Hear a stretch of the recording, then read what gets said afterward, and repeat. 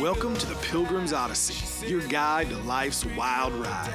I'm your host, Silouan Green. Every day we share incredible stories and valuable lessons on life and faith. Thanks for tuning in, and make sure to share this Odyssey with your friends and neighbors so all of us, together, can let our light shine. Welcome, my friends, to another episode of the Pilgrim's Odyssey. Silouan here, coming to you from Seattle, the land where you better have your papers. Now, why do I say that?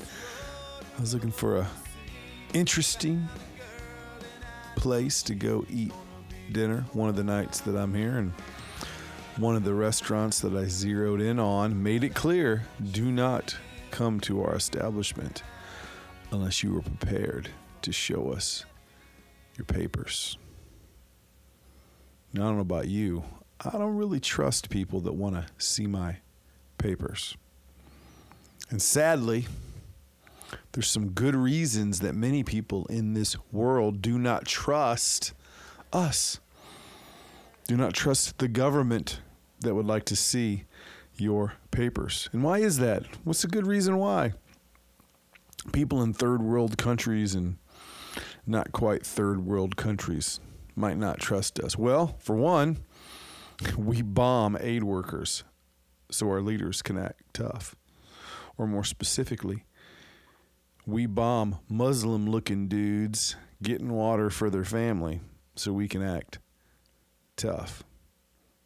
From the New York Times, President Joe Biden murdered an innocent family when the U.S. military conducted a righteous strike on August 29th against a vehicle that American officials thought was an ISIS bomb that posed an imminent threat to thousands of people at the Kabul airport. In a late Friday afternoon report, the New York Times revealed that military officials said they did not know the identity of the car's driver when the drone fired, but deemed him suspicious because how they interpreted his activities that day, saying that he possibly visited an ISIS safe house and at one point loaded what they thought could be explosives into the car. Now, of course, it wasn't explosives he loaded into his car. It was water. And why were we so eager to blow up a Muslim? Why? Why do we want to give the command to fire?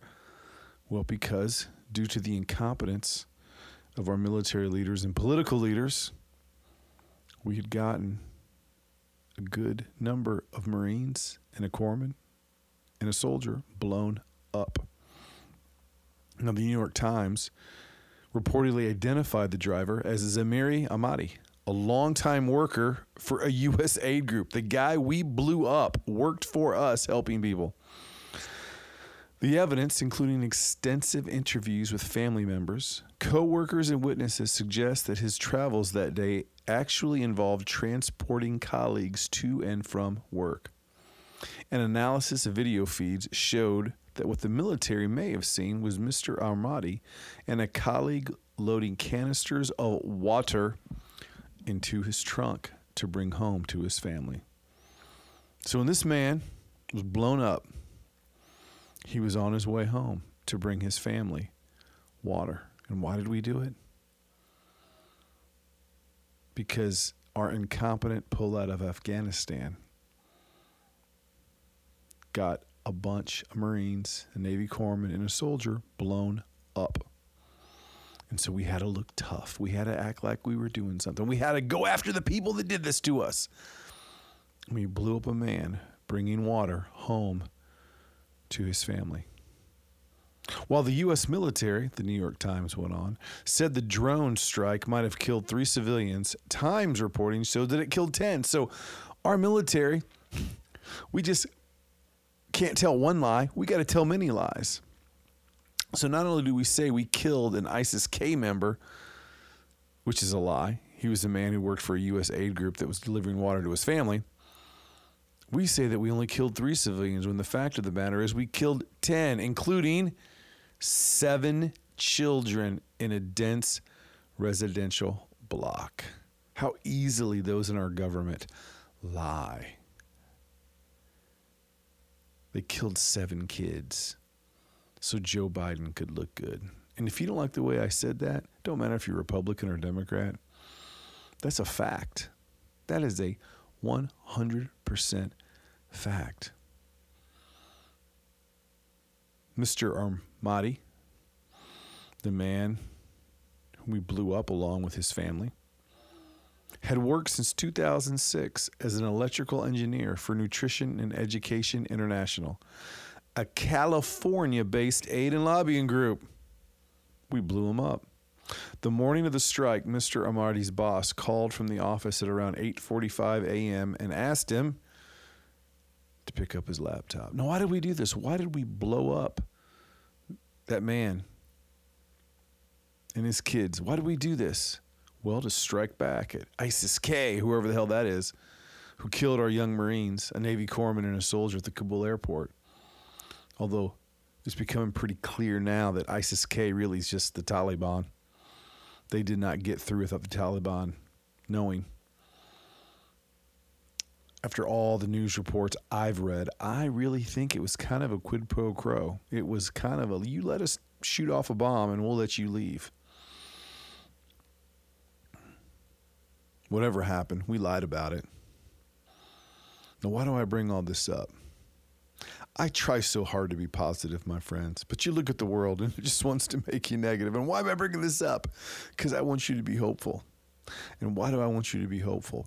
Because I want you to understand that your actions matter. When we are being led by people that will kill 7 children to look tough, what do you learn from that? 1, you can't trust them. And 2, you got to act. Talk is cheap. Enough talking. That's how we got to where we are. No, I don't know how you feel about masks or vaccines or whatever it may be, but however you feel, act on it. Our local school district, one of the schools, mandated a mask for the kids.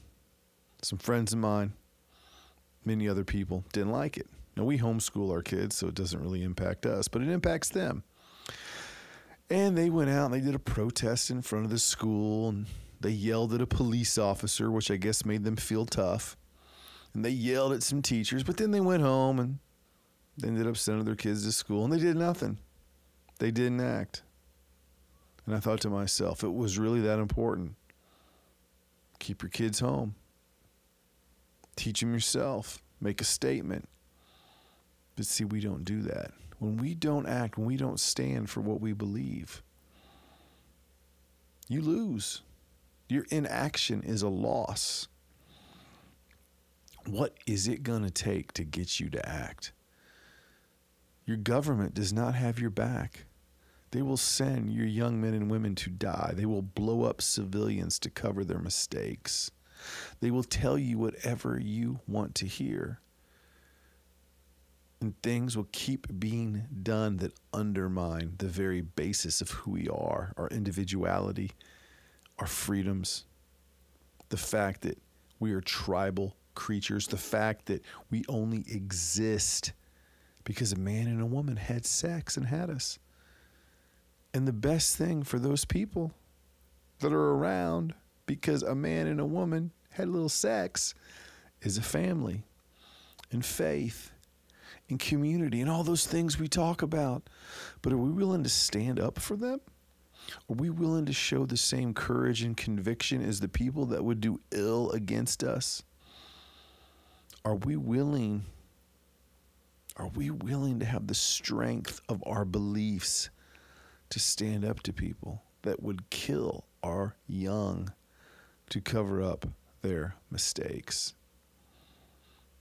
Now, my friend, don't sit there and think, has Silouan gone radical? I'm not gone radical. I'm just looking at what happened and calling it for what it is. Some of our finest young men and women get blown up. Politicians feel like they got to do something. They make a call to their generals. We got to kill somebody. The generals find some Muslim. They blow him up, figuring no one will care. Unfortunately for them, the facts of the man come out, and he's a U.S. aid worker for us, working for us. We kill 7 of his kids. And you know what? No one's going to be held accountable. Nobody. Nobody's going to get in any trouble. That's why so many of the people in this world hate us. And it is why, my friends, I beg of you, I implore you, in a world that seems to change every day, in a world that is unrecognizable in many ways, do something. Get up and act. We bombed an aid worker and killed kids. There is little reported on it. There is little said. We don't deserve to aim high. We don't deserve to spread our wings. And we surely cannot keep our eyes on the things that matter if we can't do something about that, if we can't speak up about it. And then if locally you don't like the way people are educating your children, do something about it. To be honest with you, I am more disgusted by people that think their kids are being led astray and do nothing about it than I am by the people that lead kids astray. At least the people leading kids astray think that what they're doing is right. But the people that don't like the direction of schools and what their kids are being taught and how they're being led, and then they just complain and moan about it, but then eventually do nothing. Man, you're just teaching your children to be losers. You're just teaching your children to give in to those leaders that would sacrifice the best of us in order to save face. So my friends, don't let those Marines, that Navy Corpsman, that soldier die in vain. Do not let them be a sacrifice. Do not let the children that we blew up to retaliate so some politicians and military leaders can save face die in vain. Stand up, speak up, take action that matters, that is fundamental. If you don't like how the schools are teaching your children, pull them out or run for school board.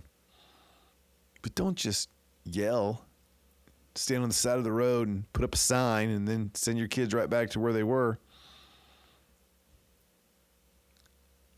Aim high in your convictions. Spread your wings on what you believe and act. And keep your eyes on the things that matter by not just talking about them, but by acting on them. We need action, my friends. We need people standing tall. We need people calling out the truth and willing to fight those that would sacrifice our young and the young of those who they might look differently than us. They might dress differently than us. They might believe things differently than us. But they love their kids just as much as we do. And maybe if we stand tall, maybe if we speak out, we will deserve and we will find peace. You've been listening to the Pilgrim's Odyssey. Make sure you comment, share, and like this podcast so all of us together can let our light shine. For books, videos, and more content from me, your host, please visit Silouan.com. That is Silouan, Silouan.com. Until your next visit on the Pilgrim's Odyssey, I'm your guide on life's wild ride, Silouan Green.